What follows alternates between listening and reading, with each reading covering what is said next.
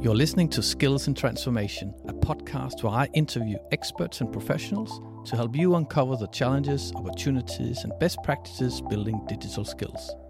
My name is Frank Højgaard, CEO at Readiness, and on a mission to make digital skills work. Welcome.